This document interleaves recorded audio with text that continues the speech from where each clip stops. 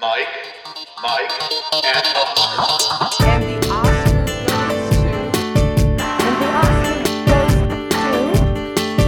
the Oscar goes to... And the Oscar goes to...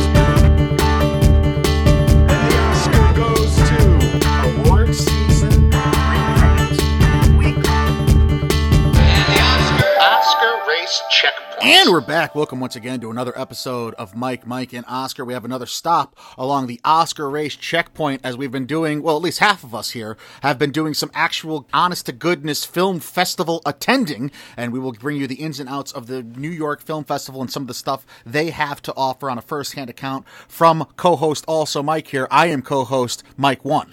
Okay, so this is an Oscar race checkpoint that I've been looking forward to for a while. We're going to finish the show probably with a half hour of, my account from the film festivals, some reviews, more of a first reactions kind of thing, because I'm binging these movies, so. Literally. Yeah, I don't feel as if, it's fair to, review them the way people are reviewing them. I don't understand it. So you're going to get our kind of talk radio version of film festival anti-critic. That's why I think that's kind of why we like calling ourselves pundits more than critics, even though we do play the critic role. But yeah, boy, do we have problems with some things some critics do. I'm tempted to write the tweet of exaltations after each movie. I am tempted to do this, and I wonder if I'm shortchanging our audience and our following. We got thousands of people following us for some reason, but I don't know if they want that. I mean, you're shortchanging my ability to make fun of you by not doing it. That's right, I am. But you're going to have ample examples to make fun of me at the end of this episode, so it's coming. And the first... Looking forward to it. The first area is the fact that I want to eat this first trailer title. And I probably will create... And I had an issue with it, to be honest, because licorice pizza to me sounds disgusting. What's disgusting about it? I mean... Well, what is the base is a red vine just covered in sauce and cheese? I don't want that. Frosting, good. Stew, good. Meat, good. Meat, good. Yeah, it's the trifle. No, I think... Here's the really disgusting part. I love a pepperoni pizza, and I don't love red licorice. I love black licorice. I'm Italian. Oh, that is gross. Now it gets gross, but now it's sweet and savory. You never know. Almost a bacon pepperoni black licorice pizza. I'm going to throw up. I'm going to make it. I'm going to report. All right, so again, we're finding our lanes here as a podcast. Us creating... After 4 years. We're finally finding our lanes. We're finally finding our places in the space, right? And us creating an honest-to-goodness licorice pizza and eating it for our social media following. That's somewhere where we can make our mark, Michael. I will not partake in this abomination and affront to God, but we can talk about the first trailer for the movie Licorice Pizza as we talk about a few contender trailers here, Michael. Paul Thomas Anderson's latest. Yeah, Paul PTA. This cast is loaded, much more loaded than I thought at first glance, because we knew it was Bradley Cooper and a bunch of high school kids, right? High school in quotes.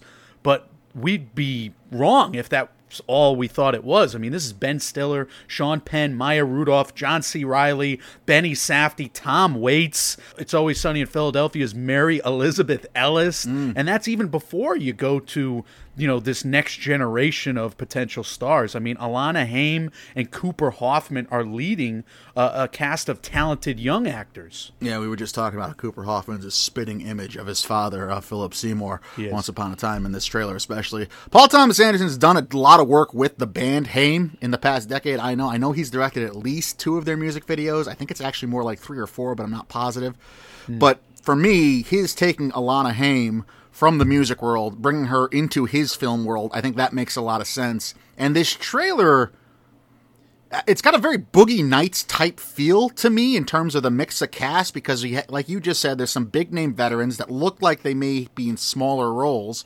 They're mixed with some up and comers, or the next wave of Hollywood royalty coming in, which includes a leading performer who's right now best known for their work in music, branching out into film like PTA did with Mark Wahlberg once upon a time.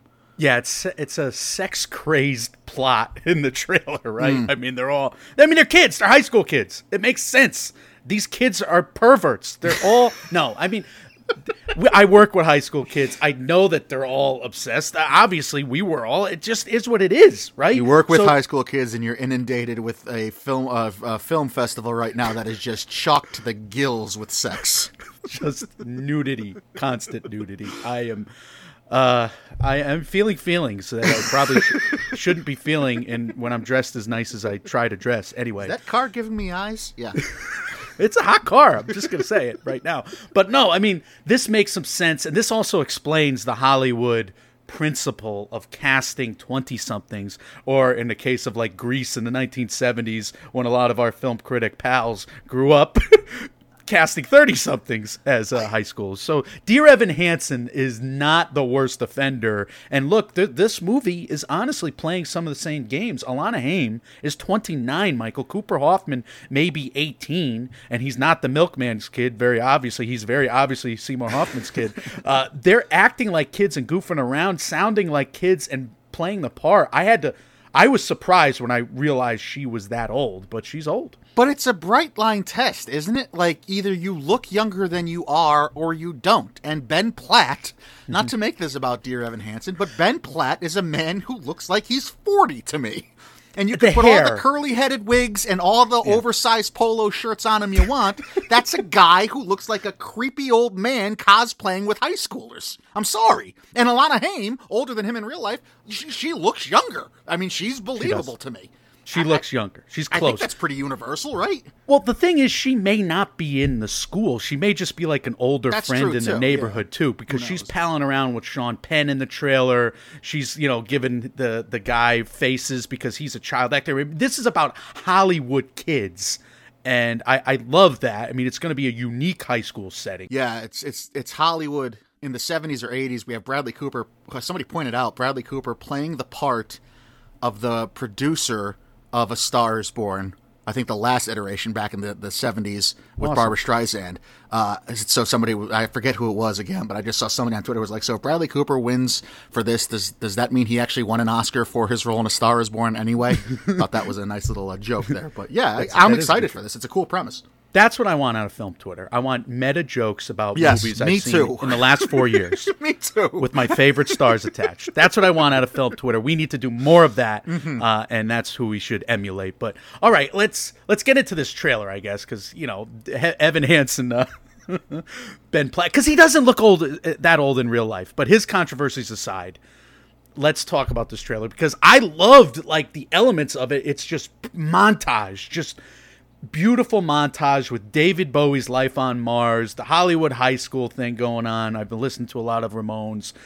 We got Rock and Roll High School. The famed L.A. band, the Ramones. Aren't they New York born and bred? No, I confused in my dad jokey brain Rock and Roll High School and Hollywood High School. Okay. I thought that was the song name.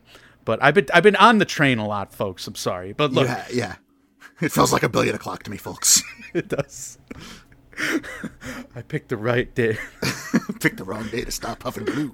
Yeah, I can't even get an airplane. Yeah, I'm in trouble. This is not good. Not a good sign for later in the episode. But all right, Bradley Cooper is revealed. He's the hotshot actor, and then he's trying to big time this Cooper Hoffman kid, but he's an ass, and he's just fixated on the pronunciation of his girlfriend's name-dropping name, Barbra Streisand. Are you kidding me? He's just playing his role from Wedding Crashers. It's just that guy got fat and bald, basically. He got fat and bald, and he's in some scenario where he's breaking car windows later in the trailer. So funny, too. He looks so funny doing it. Loved it. So we have scenes like that. We have scenes like Sean Penn. Is he an actor in the film? He's driving down a golf course on a bike yelling, catchphrases. I just love this trailer because it's that mixed into the just kids being kids. And it has this crescendo with the song. I'm a huge fan. Your excitement for all things Paul Thomas Anderson is admirable, too. I mean, you feel about Paul Thomas Anderson movies the way I do about Michael Myers, the serial killer movies. Yeah, he's my guy, and you are basically a groupie for a serial murderer in real life, a true crime groupie. Well, we all have our vices, don't we? I am equally. I don't know that I'm as excited as you, but I'm very, very excited for this. I'm excited we get it on the calendar, that it's like it's going to play this year amongst this awards year, and it's just going to add to the oncoming rush of greatness that we could have in store from us throughout the fall and winter season here for the Oscars calendar. Yeah, and I'm excited about eating a certain candy top pizza. It's this. I mean, are you going to actually use marinara sauce? Is that? No, I'm going to buy a pizza and I'm going to put black licorice on it. That's what's happening. That disgusts me. But here's the thing. I want to put a lot of black licorice on it. I don't want to just put a little. You should be in jail. This is not legal. Spencer, I won't Mike. do it to your favorite pizza place, though. Oh, just stop it. All right, Spencer, you're right. It's time for Spencer. How did we do these trailers back to back? All right. I guess if you're going to be stuck in one location, like this palace is this the Scottish Highlands Castle Getaway? Is this their Skyfall for the royal family? I don't know. I didn't research it, but this... I watched an episode of The Crown last night because I had to after watching this trailer and finally studying it. So the Balmoral, is this their anyway, cinematography, costumes, production design, makeup, and hair, no doubt about it, right? Unless like this is an all-timer great year, like what we see in this trailer from Spencer, these are real nominations about to happen that would have been nominated on last year's card, in my opinion. Yeah, and it's catnip. It's stuff the Academy always goes for, too. Those kind of period pieces, royalty, the Downton Abbey type feel. Yeah, this is stuff that makes a lot of sense to be seen nominated lower on the card and below the line before you even get to what's obviously going to be a performance for the ages, supposedly, from Kristen Stewart. But what I love about it, I'll tell you, is the contrast from a show like The Crown, which is all, huge crane shots and stuff that feels very much like prestige TV, whereas this, it feels like, you're on the ground with a handheld camera and it's tracking shots, and it's very different in terms of the style. So we're going to get something unique here. And that was the way Jackie was shot. You're on the ground with these celebrities, humanizing them because of the style of film, which I love and I can't wait to experience. So this is not a movie. I was going to go to the Hamptons to see it. I can't do it. It's just impossible. It's playing like at 10:30 in the morning in the Hamptons. That will be I have to stay over in a hotel, and I can't just do the hotel for 2 nights, because why would I go for one movie? Anyway, this has been back and forth in my head because I'm finally getting out there again for film festivals. The world needs you to be a vlogger. We need to have the Mike and Oscar vlog channel, and you just need to go with you can slowly become me and just speak your mind in the stream of consciousness into a camera, and just we can watch you unravel mentally. But instead of wasting your time on a podcast, it's playing at 10:30 in the morning on a Sunday in the Hamptons. That is my only chance to see it 3 weeks early. So basically, I'm deciding now to see it 3 weeks later because I'm too much of a wimp to go see it.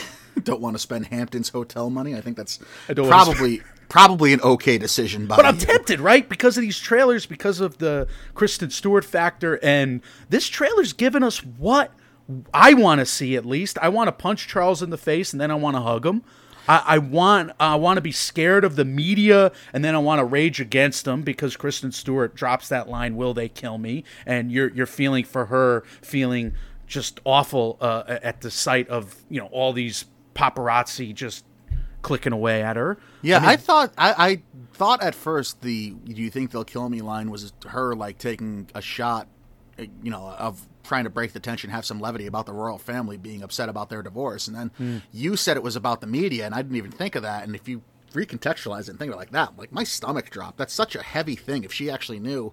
I mean, it is an all-engrossing and an all-encompassing feel to this movie, which I guess is already a success in its own right, because I felt nothing but rage for Diana while watching this, and then I had to take myself out of it and be like, wait, this is, a movie, not an actual, we're not actually seeing Diana go through these feelings, so, but it did its job on me. I definitely was emotionally invested just from this. Yeah, I can't wait to see it. I'm almost tempted to go back online, see if I can get that ticket at the Hamptons. I'm an ass.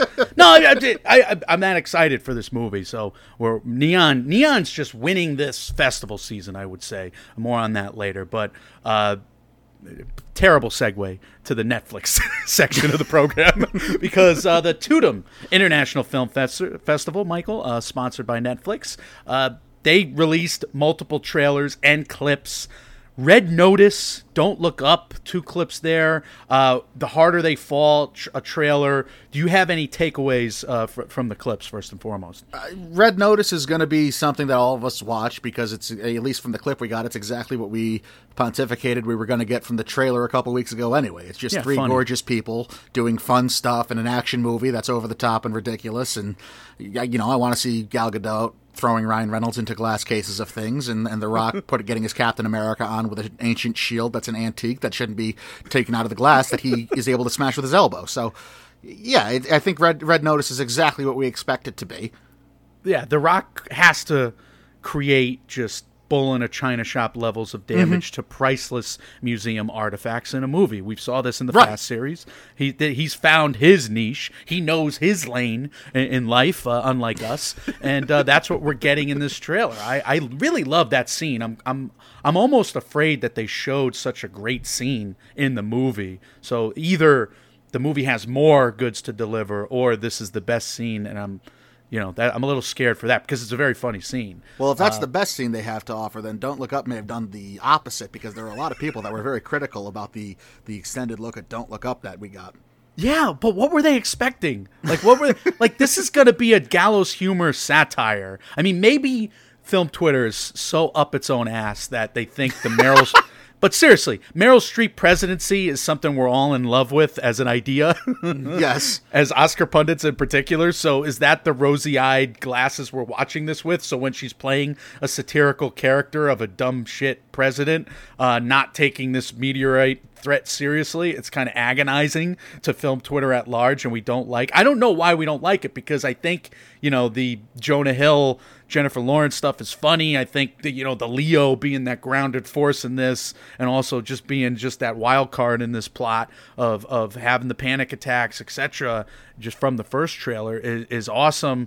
And we got this cast mixing it up with this soul-crushing satire. I think it's going to work. I don't know. Leo being relegated to a guy that nobody wants to actually listen to is an interesting role for him, like just the shut up and cast aside type person. And that's J-Law's there to play like the strong arm and make sure that people listen to him and take him seriously. I did like the Jonah Hill interaction with Jennifer Lawrence as well. I can see I honestly thought, look, if this was anyone else in that role other than Leo, I could see the reason for concern, but... I mean, I don't think we're going to get a bad movie here.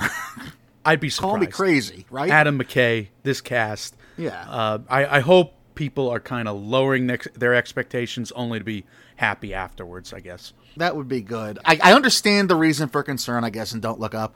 I don't really understand any reason for concern for the second look from The Harder They Fall. I can be anywhere with this movie. I mean, the second look was a little different than the first trailer, but... it just looks so freaking cool that whether this is like an action movie on the Oscar level of The Fugitive or whether it's an action movie on the ridiculous of like a shoot 'em up, I don't think I care either way at this point. I'm going to watch it. I agree. I'm going to watch it. I will say that there is one red flag, and it's the music. I really did not like the on-the-nose music. It almost seems like a song created for the movie, which knowing the director was a force in the music industry for years. I wonder if he just created a new track for this film, but it's a song talking about gunslinging in a gunslinger movie trailer. I think they could do better, than that. I didn't like the song. It was bothering me.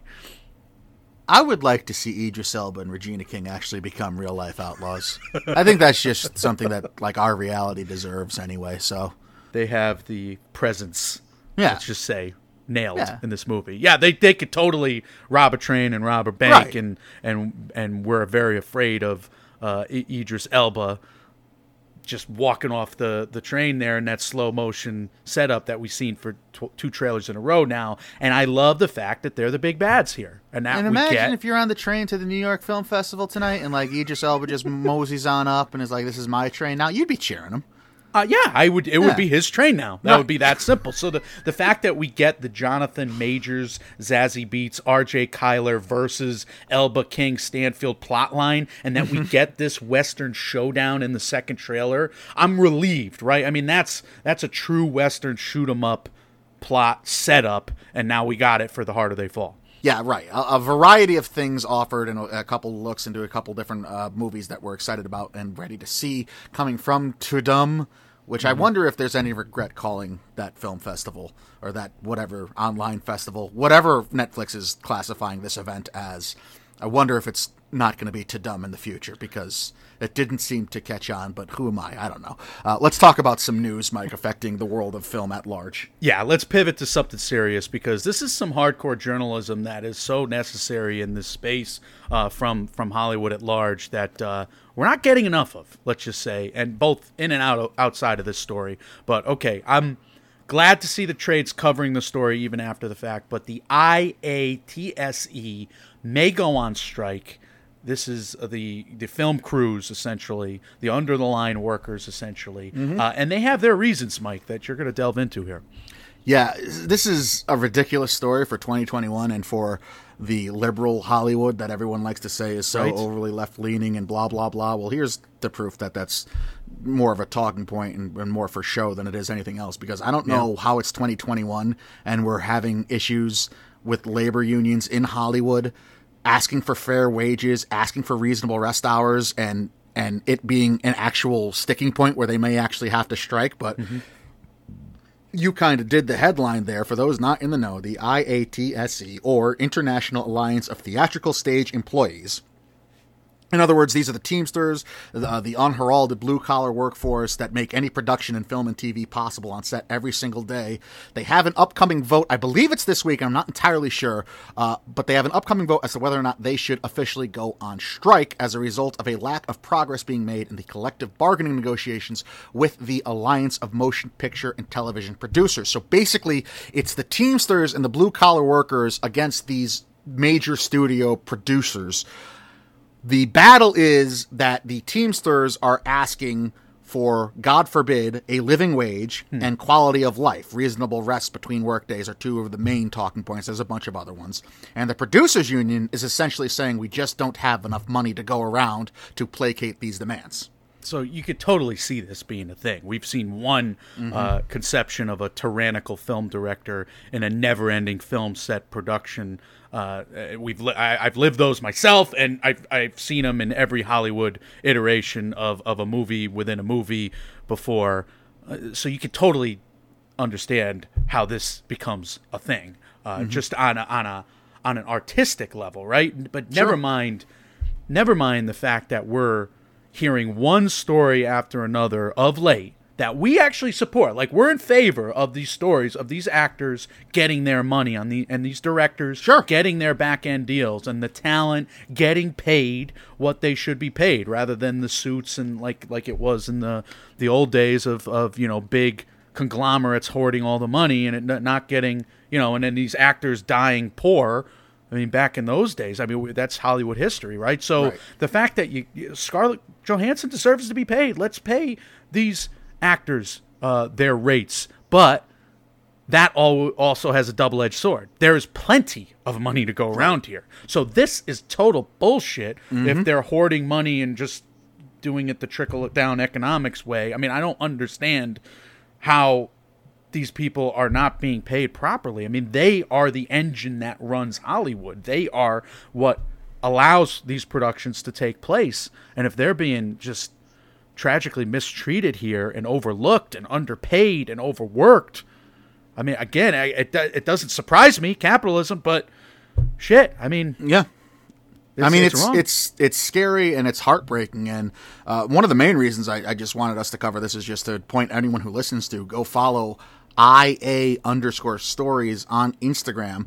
That is the IATSE. It's kind of an anonymous account. It's an anonymous Instagram account that receives discrete firsthand stories from those below the line workers and other members on various big budget and major studio sets, and give their feelings and their retellings of how unfair the practices and the expectation of work has been on those sets. And some of the stories are just gross. I mean, there was one such story that talked of an IATSE Teamster who literally died during production, which the producers responded by barely acknowledging the day after that person passed and just kind of went on with business as normal. There was another such story that stuck out to me, that there was a Teamster who was given a box of 5 separate Rolexes that were worth tens of thousands of dollars by a producer and told to go give those Rolexes to the producer's friends and hand deliver them. And this is the same type of producer who's saying there's just not enough money to go around as he drives home in his big luxury vehicle. I mean, it's hypocrisy at its finest. Yeah, there's excess, and it's dripping with, what we were talking about, the trickle-down economics, hoarding, it's a problem. It's a huge problem. And it needs exposure, and it needs people to know about it. And the more people that know about it, I think the better it'll be for the IATSE in their negotiations anyway. But I urge anyone, whether you are somebody in the business and on any level, if you're a Teamster, a director, a pundit, even just a fan of movies, go follow that Instagram account. That, once again, is IA_stories. Just, I think knowing and supporting is kind of going to do a lot. This is the type of thing, like in many labor disputes, where it seems to be that the little guy is looking for a voice. Yeah. And if we could all help them with that voice, it's only going to make it for a better situation for everyone. It's going to make for better set life too, quite frankly. And better movies as well. I agree. And to some people's credit, I mean, I did see there was a story recently about some producer who wrote into that Instagram account and saying this was stuff he had never thought of or considered before, and how scout locators get to set way too early, and he never took into account their quality of life because it's just they were too far down the chain, essentially, and blah, blah, blah. How dare you ever think that way and think you're above, how can you not think of the little guy? But that aside, if it is doing good, if it is broadening the horizons and the reach or the sight or the consideration of the people in powers of all the haves in the industry, I think that's a good thing in the long run. Yeah, I agree. And I think a cohesive film set is something that will benefit the film at the end of the day. I think, you need every set, like every sports team needs drama in a way. But if you're just overburdening regular people that drive your film production, that is a major problem. And if it gets to the point of desperation, that is a huge hypocrisy that film journalists should be focused on more than they have been, more than they are. And to be honest, I'm dismayed that it takes an Instagram account to have the voices of the regular people in this industry be heard. And it doesn't happen at a journalism level. I'm sickened by the fact that Hollywood journalism is something touted and rewarded and given Peabodys and given Pulitzers, and we're covering this industry in a pundit way, and we're trying to aspire and learn from the business. And here's this hardcore journalism story that needs to be covered, that journalists cover in every other walk of life, and they're ignoring this to what? To just more film promotion. To those ends. Yeah. I mean, it's gotten, to a couple people's credit, IndieWire's covered it pretty well. There's been some stuff in the Hollywood Reporter. Yes. I mean, it's gotten more exposure now than had this type of story happen in the past, which I'm sure it has already. But this is what journalists should be digging for. Absolutely. By and large, it's worthy and deserves and demands more coverage than it's gotten. I absolutely agree. I know. And this is you feel helpless as a quote-unquote pundit. And we're assholes because we're not out there covering it. So it's not like we're helping the thing. We're just criticizing it over the top here. So, we all deserve criticism. We all deserve the fact that we don't know that this is going on, and that, it's a huge black eye on the industry, and it needs to be fixed. Hopefully stuff that can change for the better, as far as other changes that have happened with the award slate in mind. The DGA announced some changes for just this year. So basically Day and Date is going to be eligible this year. They backtracked at the Directors Guild to allow the Day and Date releases. Mike, you kind of research this as well. Yeah, they're saying they are temporarily altering the rule for the DGAs this year because it wasn't going to allow Day and Date. It was going to be strictly only for theatrical exclusives or theatrical openings, and they are backtracking now, which is basically just saying we don't want to disclude Denis Villeneuve. We don't want to have him suffer for WB doing what they did and putting their slate on Day and Date, which is, I think, understandable. It seems, this is from Awards Watch, Eric Anderson does a great job over there. It seems like the DGA is saying that this is only for this year, and the main change is kind of two-cog. Day and date releases can be eligible for DGA awards so long as the film has a qualifying theatrical run and is marketed as a theatrical film, and the lawyer in me would just love to see that last part litigated in the court of public opinion. Right. Like what films are actually being marketed as theatrically as opposed to not, that are on day and date releases. It's very frustrating here because the directors have been the most outspoken in favor of cinema, in favor of movie theaters, right?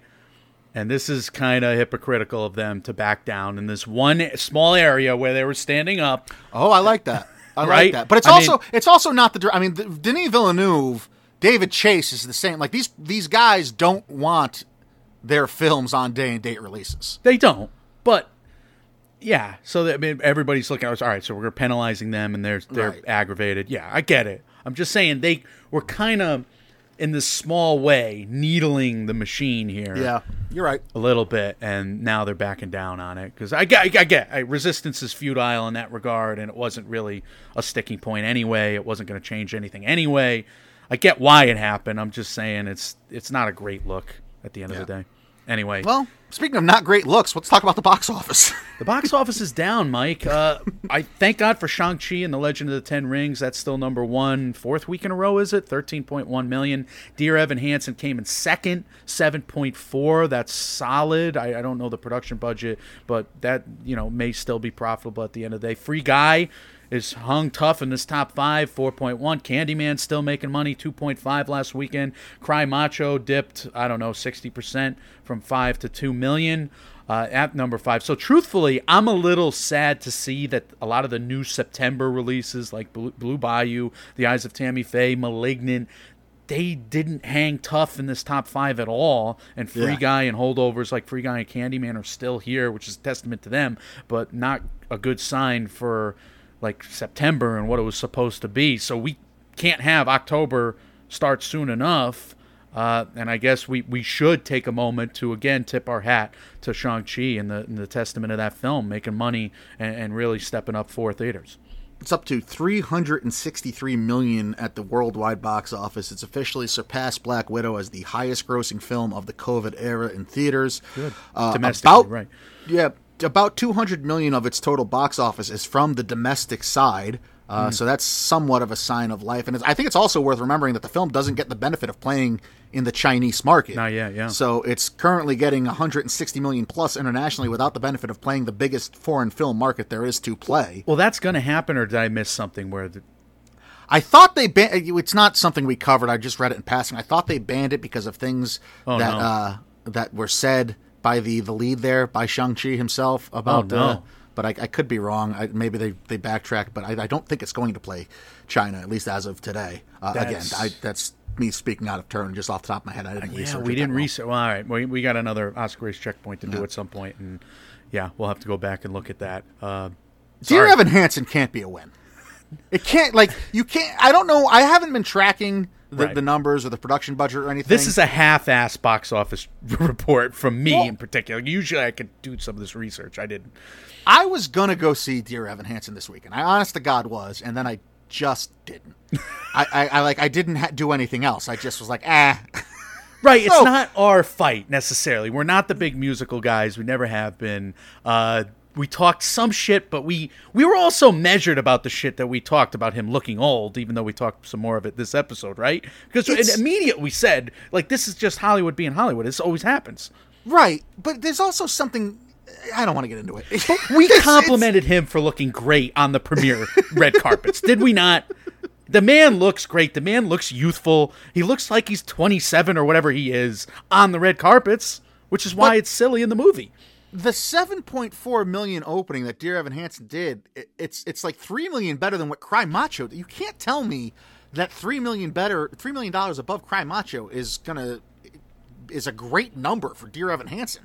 Yeah, I don't know what the budget was. Yeah, was it this $50 million budget that has no hope now, and they're going to rush it to PVOD? Well, we're going to have to see. I mean, if this is Respect all over again, and they rushed that to PVOD because it suffered in theaters, we'll find out, Mike. We'll find out because at the edge of its theatrical window, it will hit the $20 PVOD, so it can capitalize on its continued marketing campaigns, sooner than later. So we'll find out. All right, let's get to the main event and bring Michael Buffer in here and get ready to rumble. Let's talk about the New York Film Festival. Mike, you have gone on numerous nights. You are going to continue to go. I have not. You are a better person than me, but also slightly crazy, as you are actually going the next 2 nights for a single showing because you are committed to the craft like few other people in this industry. So good for you for that. It's but reckless. You also no, because it's a 3-hour commute each way for me, at least. Right. And I'm a jerk. I'm going to literally get on a train tonight, very late, to see Benedetta, which I don't really even want to see anyway, but because there was a protest, I was like, oh, this is going to be the it movie of the festival. I'm a jerk for not seeing it. I saw everything else. I don't think you're a jerk. I think I honest to God, I admire you, but it's nothing I could do. I can't even fathom doing it. I think it's nuts. But I'm in far worse physical condition than most human beings anyway. So, no, you are. I would be afraid for you if you had to do the walking. And here's the thing, the extra walking. Like, I am making rookie mistakes again as a New Yorker. All right, let's start there. So you are from, you went to college. You had a lot of formative years in the city in New York. You're going back there. You say you're making these rookie mistakes because it's your first time actually gallivanting in New York in a little bit. How's the experience been? How's it been being back in the city? Give me a little lowdown. Well, it's moments of craziness. It's like the hurry up and wait scenario of New York, and I am confusing the shuttle and the 7 train, and I'm fucking up. I'm missing my trains in Connecticut, and I'm taking the wrong. I'm having to call an audible last second, and I'm buying peak tickets when I could be buying off-peak tickets. It's all this stuff that's rankling me, and then you get out of the subway and you're like in this magical Fellini movie where he's just walking in the dead of night to all of these beautiful sculptures and world wonders, because you're walking around the Lincoln Center Opera House. And I've made it a point to just do this, kind of center myself and take a 5 or 10 minute walk between every screening after each Q&A. And maybe I'll grab a slice of pizza, maybe I won't. I was going to ask you, have you picked up nicotine? Is nicotine addiction a thing yet for you, or no, is that tonight maybe? I'm off. I quit after it. Okay. I've been quit since last September, right? I quit cigars. Oh, that's right. You you like cigars, but I imagine you go walking around the city. You said Fellini movie, so I feel like you have to have a cigarette in your hand. I do not. Okay. I grab a slice of pizza instead. So I got to keep my weight up. Licorice on the pizza? No, go ahead. Not yet. Maybe I should though. That would be quite an experience. And imagine if I just sat in the throng. You take the slice from the guy and you snap up a Twizzlers in front of him and sprinkle it on.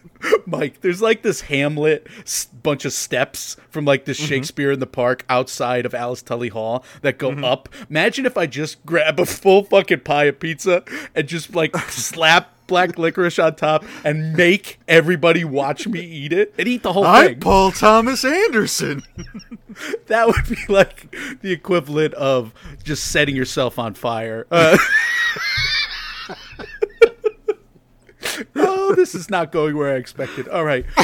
Look, I have had this, very up and down experience, I would say, in terms of the travel, because some of it's nice and I'm listening to audiobooks and some of it's fun and it's taken me back to my school days, because it's been 10 years since I've been to the festival, and it's even more celebratory than I remember, let's be honest, because New York Film Festival, it's not necessarily their brand to have the 8-minute standing O at the end of every film, which I'm heartbroken by. And this was one of the tweets, and it hit me in a funny place when you said that they're not big on standing ovations, because did you come prepared when the movie ended? Did you go into your watch app and hit the stopwatch thing, or no? I did. After the first movie, I was able to, because I was in this little nook and cranny of a seat at Alice Tully Hall, which is hundreds of people in there. And I was able to, without distracting other people, kind of predict the ending of this first movie that we're going to review in a second. And then I could, tabulate the time to an exactitude. But with every other movie where I'm sitting in a beautiful seat in the center or whatever, if you take your phone out, you're a jerk. Yes, so you are. I have failed everybody. I have failed everybody. I am a So hypocrite. have there been standing ovations though? Yeah, Titan had Oh, a there standing have- okay. ovation, and it's XXX minutes long. I don't know. I understand now how people fuck it up. I understand now how, is it 3 minutes? Is it 4 minutes? Is it 5? How long was the credit song? I don't know. What was the credit song? Because you got to look up the credit song. You got to ask, or you got to flash your eyes to the clock on your phone, because then that you could do quickly. So if you don't have a stopwatch, you can't do it. So I need to bring my track coach stopwatch. And if you're sitting next to somebody who's beeping during tonight's screening or tomorrow night's screening, that you're sitting next to me. It's I'm not the beeping electric stopwatch. vibrator that the nun is using in Benedetta. It's just also Mike timing the standing ovation. Right. So I think To that's important. Yeah, to a tenth of a second, which is Exactly. the way you're supposed to do it. But yeah, so I'm going back to Benedetta tonight. I'll be seeing Red Rocket, and then I got the heavy hitters coming. So this is the international film section. This is the the Oh Hello New York Film Festival Cannes pervert section. I was just going to say, this is what what you're getting the movies where something fucks something out of the way before you get to Wes Anderson. Right. That's right. So let's run through what you have seen thus far. Your first film was the animated feature Belle. I'm going to assume this is a biopic about the protagonist from Beauty and the Beast. Terrible setup. Terrible. By the way, this is the least. This is a kid's movie. God. What does she fuck? No. The English subtitle of The Dragon and the Freckled Princess. Belle is a follow-up from the director of Mirai, which was Oscar nominated. Do we have a potential Oscar nominee again on our hands with Belle? I think animated feature's wide open. So I think the short answer is yes, because this was my first screening, noon on a Saturday, and this is easily the happiest audience of the festival so far. I mean, huge laughs, which I did not expect. The place was roaring. You get a lot of applause during the movie, and then a few screenings later, or maybe it was the next screening, I don't know, but the director of the festival is introducing the next movie, and he's gushing about how many people thanked him and his crew for screening Belle at this film festival, which is not something I've heard in any other introduction about the previous film. It's not something I've ever heard from him before. So I do think he's genuine when he says, wow, the fans for this were passionate, and they were passionate at this screening. Interesting. Not something I expected. Mamoru Hosoda, my apologies if I mispronounced that, the director and writer of the movie Belle there. So it's something that connected with the audience that you were around. The highs are high. Well, that's why. I think the animation is just glorious. This is easily the best of the year so far, and that's some high praise, because Raya and the Last Dragon, Mitchell's versus the Machines, what we've already seen in the Encanto trailers, Mike. I mean, this is some beautiful artwork that's going to be on the screen in the animated feature category right now. But Belle does it on two unique fronts. There is a story framework here of just kind of regular middle school kids who have this plot line outside of this virtual reality simulation. So there's two dueling plots, and on the one side you have modern Japan animated to Ratatouille levels of detail with, like Pixar did it, cartoony. Yeah, you can see that on the characters. IMDb page alone. It looks like downtown. I don't know if that's Oh my God. whatever city it is, but it looks gorgeous. Gorgeous. And I watched The Wind Rises last night, Studio Ghibli, because I've been kind of catching up on anime watching. It's definitely a hole in my movie watching life. And the animation is always beautiful in these, prestige anime properties, but it's not like this level of detail. This is like Pixar soul. This is right on. And then you have the anime style characters walking in this natural setting. So that's gorgeous. But you also have the Ready Player One, Ralph Breaks the Internet virtual reality world where these main characters essentially play out a Beauty and the Beast style plot line, which you wouldn't think would work, but somehow it does. And I do think the highs are high in this movie because the emotional scenes, the big scenes in this movie, this director just nails them one after another. I'm on the verge of tears. I just think they nailed the big scenes and sequences. The songs are great because you got this musical going on inside of the virtual reality.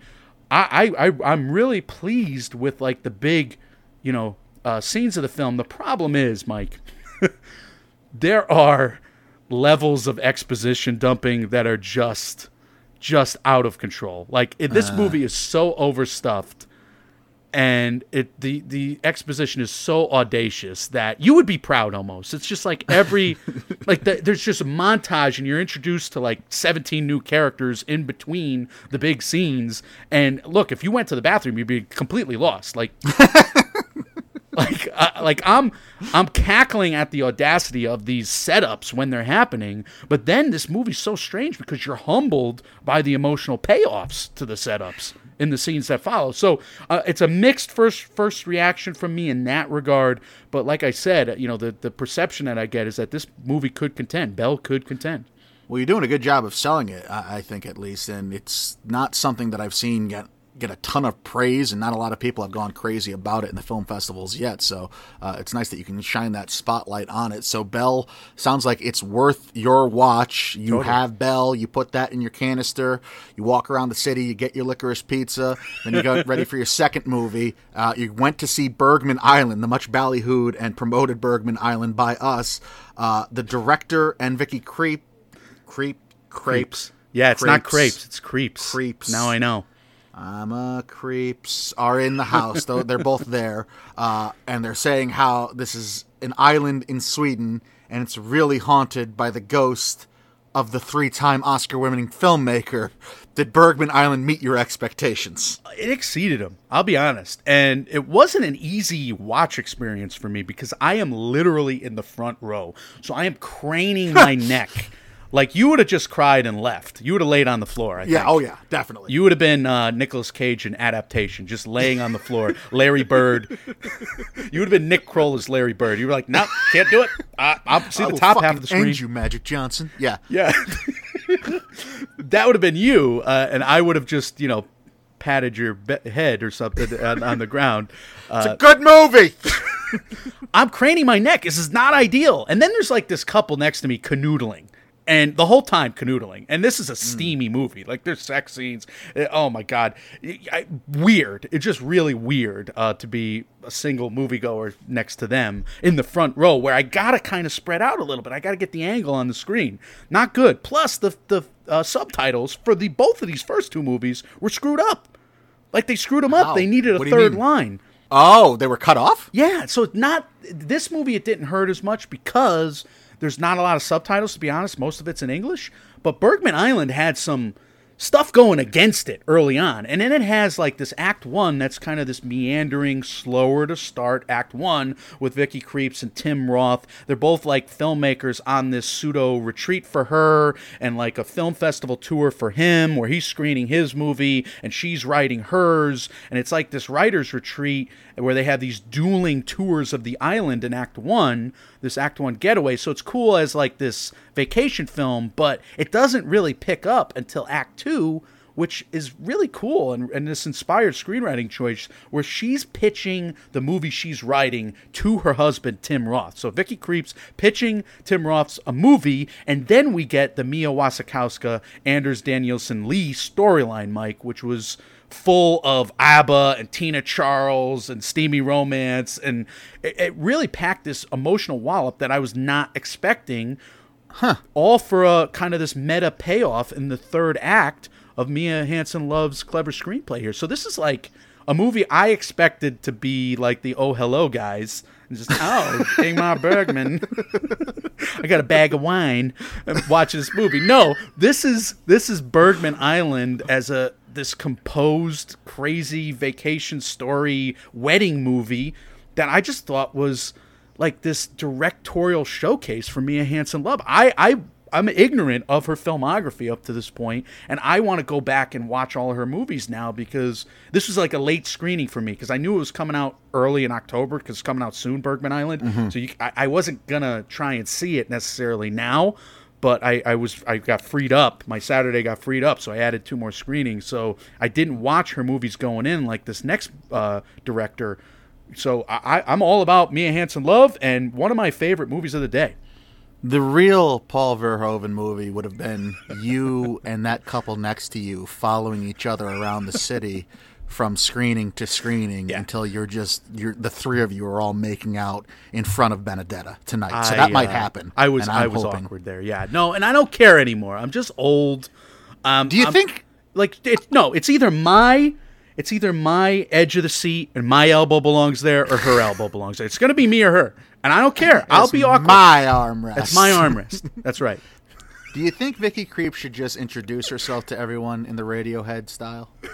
She could. She I'm could. Vicky Creeps. She would have gotten a laugh. She got laughs, and she didn't want to really say anything in the Q&As. Both of them did a great job, by the way. I'm furious that Bergman Island overcame its difficulties for you, and it's that good, and it's something that I have to watch now. Right. I was really. Isn't that a surprise?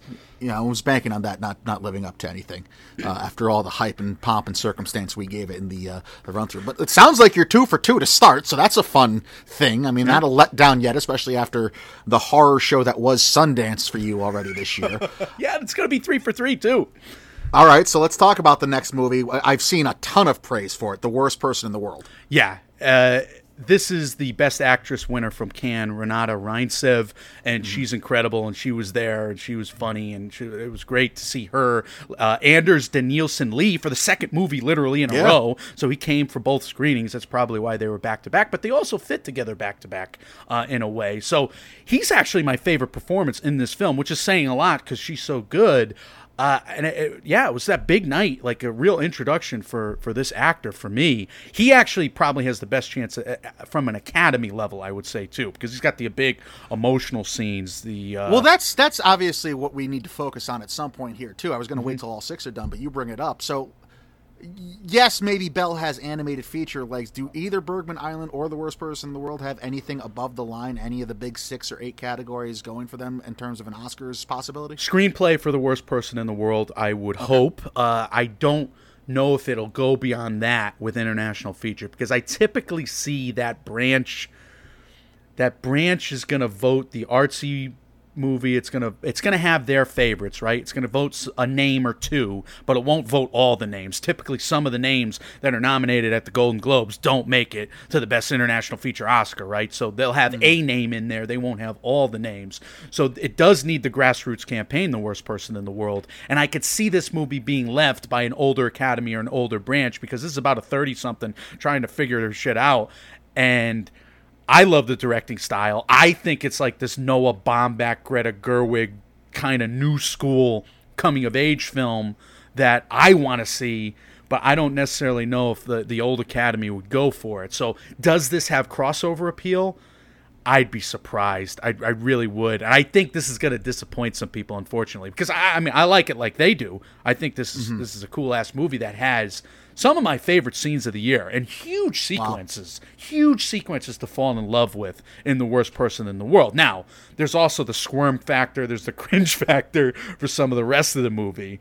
And yeah, I just think it's a refreshing take on the 30s coming-of-age film, because, you get this movie in Hollywood very cliched, and then you also get it like done as a Judd Apatow comedy, right? Where the guy is trying to figure his shit out, and he has this. So it's a tongue-in-cheek, I must just be the worst person in the world type movie? No, that's the thing. This is like an epic way of telling this woman's coming of age, right? And there's a love triangle, and there are these big ways of big sequences. Like literally, there's this wedding sequence that you had no idea was coming. It's the best sequence in the movie. I can't believe that he pulled it off. And then you got these artsy sequences later, and then there's a right turn in the plot that you weren't expecting. So this really is this Noah Baumbach style film where you don't get the formulaic what you're expecting storyline of like, oh, Seth Rogen's got to marry her now. I don't know. Well, all right. As far as things that you don't get the expected from, sure, The Worst Person in the World may be a little surprising. The Romanian film titled Bad Luck Banging or Loony Porn, did we get what we expect from that title in this movie? One, and follow-up question, what? Yes, and I agree, are my two answers. Why did you pick this one? I'm hearing it come out of Cannes, and this is where I get mad at the Cannes audience. So this is where they're just like, perverts. This is just look.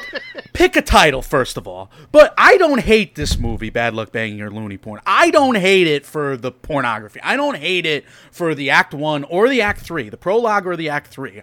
I didn't hate the beginning. I hate the middle hour of this movie. And hate is a strong word.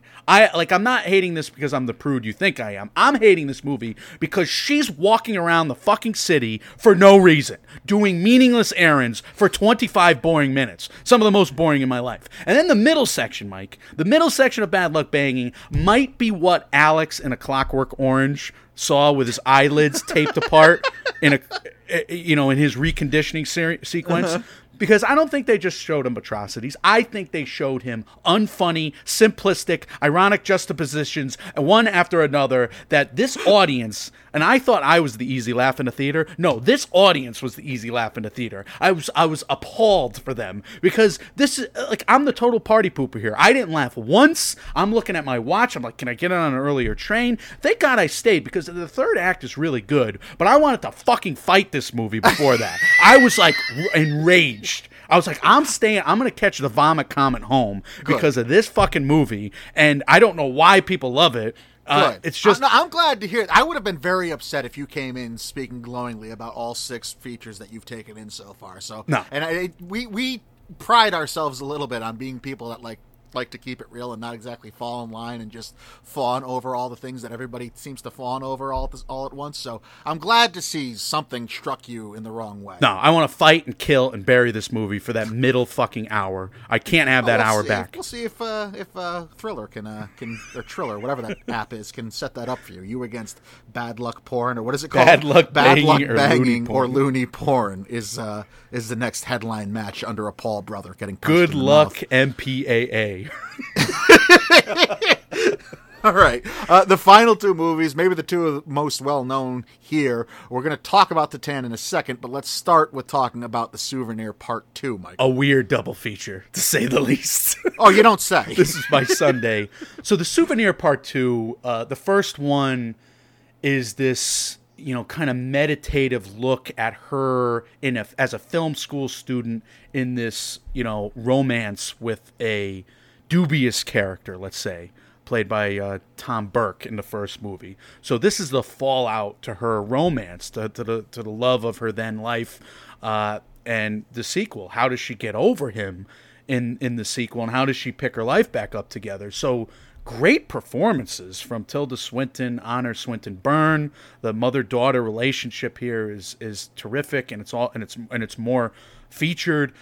The fact that you read about Joanna Hogg, and the fact that this is autobiographical really hits you hard, and it makes sense because it felt like my film school experience, because you have this girl who's just racked with so many heavy difficulties in her life, and she's on a film set, a student film set, and it is crumbling around her with all the familiar discord and panic that I remember so well, which is why I'm doing this and not doing that to this day. So that was fun to see, but this is a slow moving film, and I think I'm gonna enjoy it more as I get older, because honestly, I'm crawling out of my skin during this movie, probably because of the next movie that I'm worried about watching and staying for, probably because I'm out of all the hustle and bustle of the train ride, which I screwed up on my second day. Just like I did the first, I almost missed my train. There was traffic, so I had to get another train out of another station.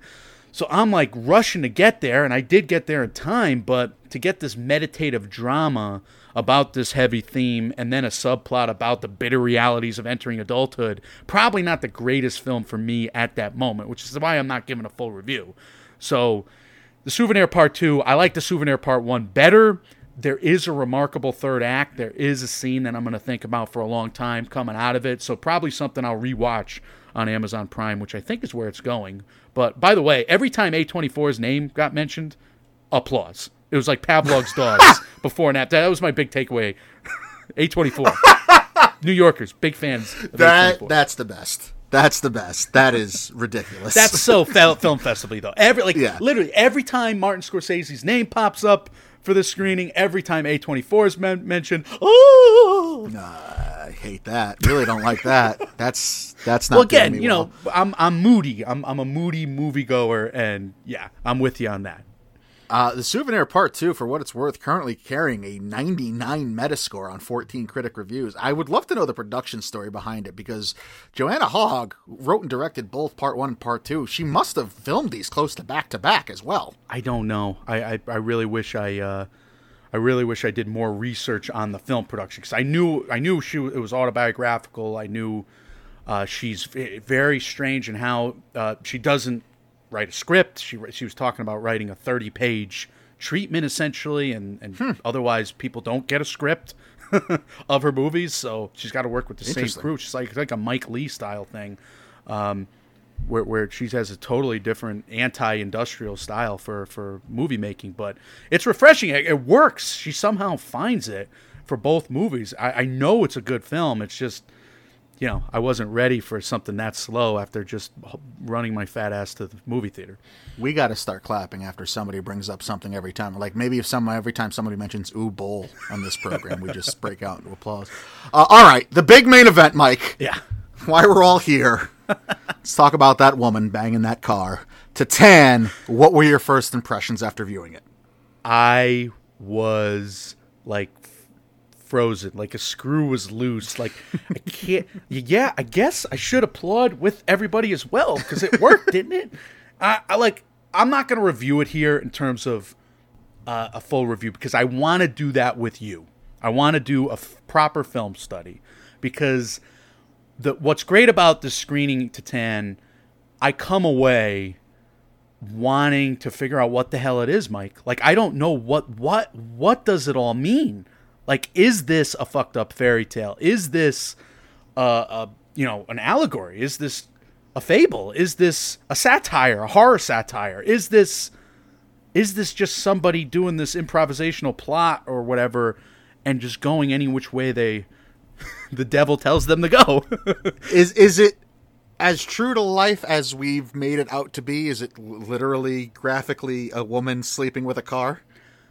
Yes, but no, like I mean, that's not a huge spoiler. It's an inciting incident. We know that coming in. If you've been listening to our podcast, we've been joking about it going into the movie. It's in the trailer. It's in everybody's review. It's a premise kind of piece of information there. Now, I forgot some of the other premise information, so I'm not going to mention that again. It's kind of cool to read. Oh my God, this is the movie, and then the movie takes a couple right turns. You're expecting that it's going to be a little. Does it use its blinker first? I don't know. No, no, absolutely not. This is a 40-year-old driver in Connecticut who, of course, won't use their blinkers. Like I still do. Drives me insane. Usually, you could tell it's like a. I don't like driving in my state, but Michael, Titan is not necessarily gonna shock you on the plot level, even though it's gonna twist and it's gonna turn. You know that going in. So that's where I was a little surprised at people saying, "Oh my God, you're never gonna believe," because that's probably not the goods delivered in Titan. To me, it's the WTF or the why that we get the things we get. Because on a content advisory level, like I was probably worried that I was going to get grossed out because I was hearing body horror. And no, I'm sure everybody's got their limits and their levels and their peccadillos. And I'm saying it didn't bother me, but it might bother all of you. And maybe I'm the pervert. Right. And this cinematic version of S&M is something that pleases me. And I'm, again, a pervert. The M in S&M in this case stands for Mercedes. Exactly. So Subaru and Mercedes. I was just. So the content. This is going to be a thing. So wait, but okay, so the content doesn't gross you out, right? It's palatable, even if it's exceptional. But you said the audience applause, so it fit the room? Everybody appreciated it? Well, the batshit crazy plot is one thing, but just the energy of the movie is another. Like, this is a really talented filmmaker. So that's kind of, like, undeniable. Like, this movie's going to take the turns, but this movie's going to hard charge through it. And it's committed. It's committed to the fucked up shit we're seeing. And the story's not hard to follow other than one kind of, twist. you'll get your bearings about a third of the way through after saying, wait a minute. And then you can follow it from there, even though everything's scary for the last hour. It's scary and weird, and you don't know where it's going. But I do think the movie is more of a think piece than I expected. And that's why I want to do the film study with you, because I don't know what it's about. Is it about global warming? Obviously, there's things about cars and cars ruining the planet. I don't know. Maybe. What is it about? And why is it about? And when? That's what I want to know. And who? I am eternally curious to see, but I'm so scared that I'm just going to hate this movie. You might, because you're predispositioned to go against hype, right? And this movie is overhyped, and this crowd ate it up. Yells, laughs, the most applause of any film, like to where I wanted to look up the credit song. How long was the credit song playing? Because the applause kept going through the first, towards the end of the first song, and then, which they do at every film, then they put the spotlight on the filmmaker and the two leads in the balcony, because we had them there. Julia Ducournau, and she was dressed to the nines, Mike. It was so cool. Like, that is one of my biggest memory. Like, she gets up there to introduce the movie, and she's got this blue, like, disco ball jacket, and it's just shining off of every light in the place. And then she takes, she opens it to show this killer black dress underneath. And she's like strutting with it. I just thought that was so cool. I'll never be as cool as her. And no, is cool. Very, very, very awesome introduction. So they're very confident French people that were mostly naked in this film. And I appreciate them.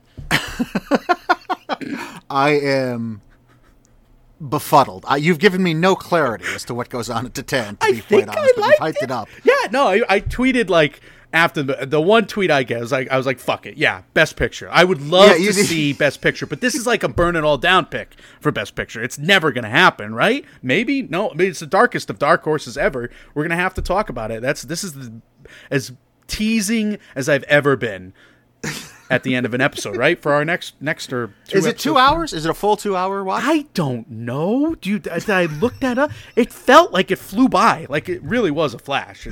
I don't know. Maybe not. Hang on. I have to see how long it is. Hang on. An hour 44. 104 minutes. Okay. Time and space kind of slowed. No, it's a movie. It makes sense as a movie. That's where I was surprised. Like, I thought if you're thinking Mulholland Drive here, it's not. You're not going to go and like. You're not going to be like, I can't follow the story. You will follow the story. It's easy. All right. Well, that gives me hope. And how accepted it's been. Like, I don't understand how a movie that isn't about something else and is playing on its face and easy to understand in its story can be so well received when it's about a woman having sex with a car. Yeah, inciting incident, woman having sex with a car. Here's your movie. It's a hot car, though. The poster is a... I mean, if you thought... I was starting to say it before. If you thought we made jokes about fish fucking, just you wait. A very, very good job by you. A great rundown of those 6 films at the New York Film Festival. There's more to come that we've alluded to.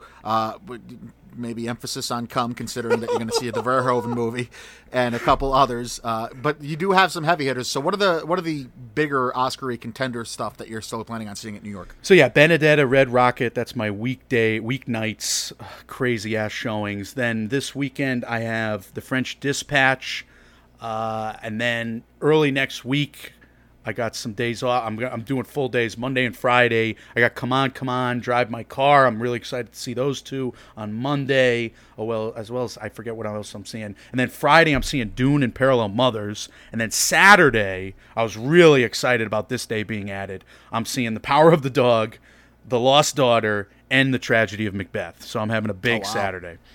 Well, you're going to be a puddle of tears at the end of Saturday. Well, that's the thing. I don't want to write or tweet reviews about it because I'm seeing too much too fast. So it's all stuff that we're going to have to study again together. But in terms of first impressions, you'll get them on the pod.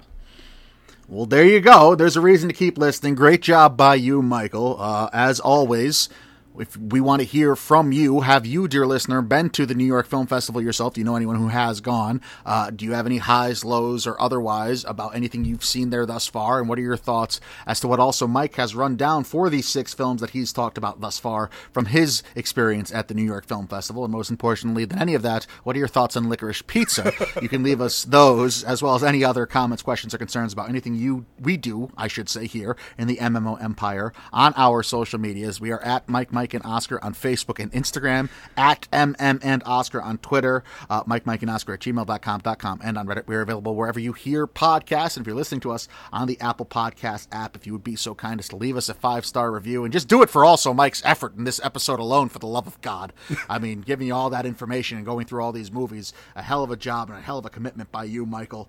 Let's get some words of wisdom to end on, and what's coming next for the dear listeners. Well, the words of wisdom are easy. I love licorice. I love pizza. What could go wrong? What could go wrong? Meow mix, please deliver. Yeah. I had that ready at the beginning of the show. No problems there. But and it's wise. Look, I think we don't know what we're going to do next episode. We're thinking about a Bond episode that we're kind of prepped on. I think that's what we're doing. Then next week we're doing Titan and No Time to Die, which is going to be a lot of cars, a lot to do, a lot of cars, a lot of car love. Mm-hmm. And then after that, you're going to Vegas at some point, but we get a couple episodes out before you go to Vegas, and one will be my kind of recap on the festival. So I don't know if we're going to do an orc for the next kind of 3 episodes. It might be the 4th episode coming up, where I'll kind of have big movies to give you first impressions for people. So yeah. Lot of big stuff on the horizon as the calendar creeps closer to October, and we said it's going to be a full-fledged sprint from then on out, guys. When reality sucks, you can come check out what's playing at the New York Film Festival with us. I guess you can get your perv on, too, according to all these offerings that they have thus far, but we are Mike, and Oscar, trying to make award season year-round without the stuffiness. We will see you all very soon. See ya.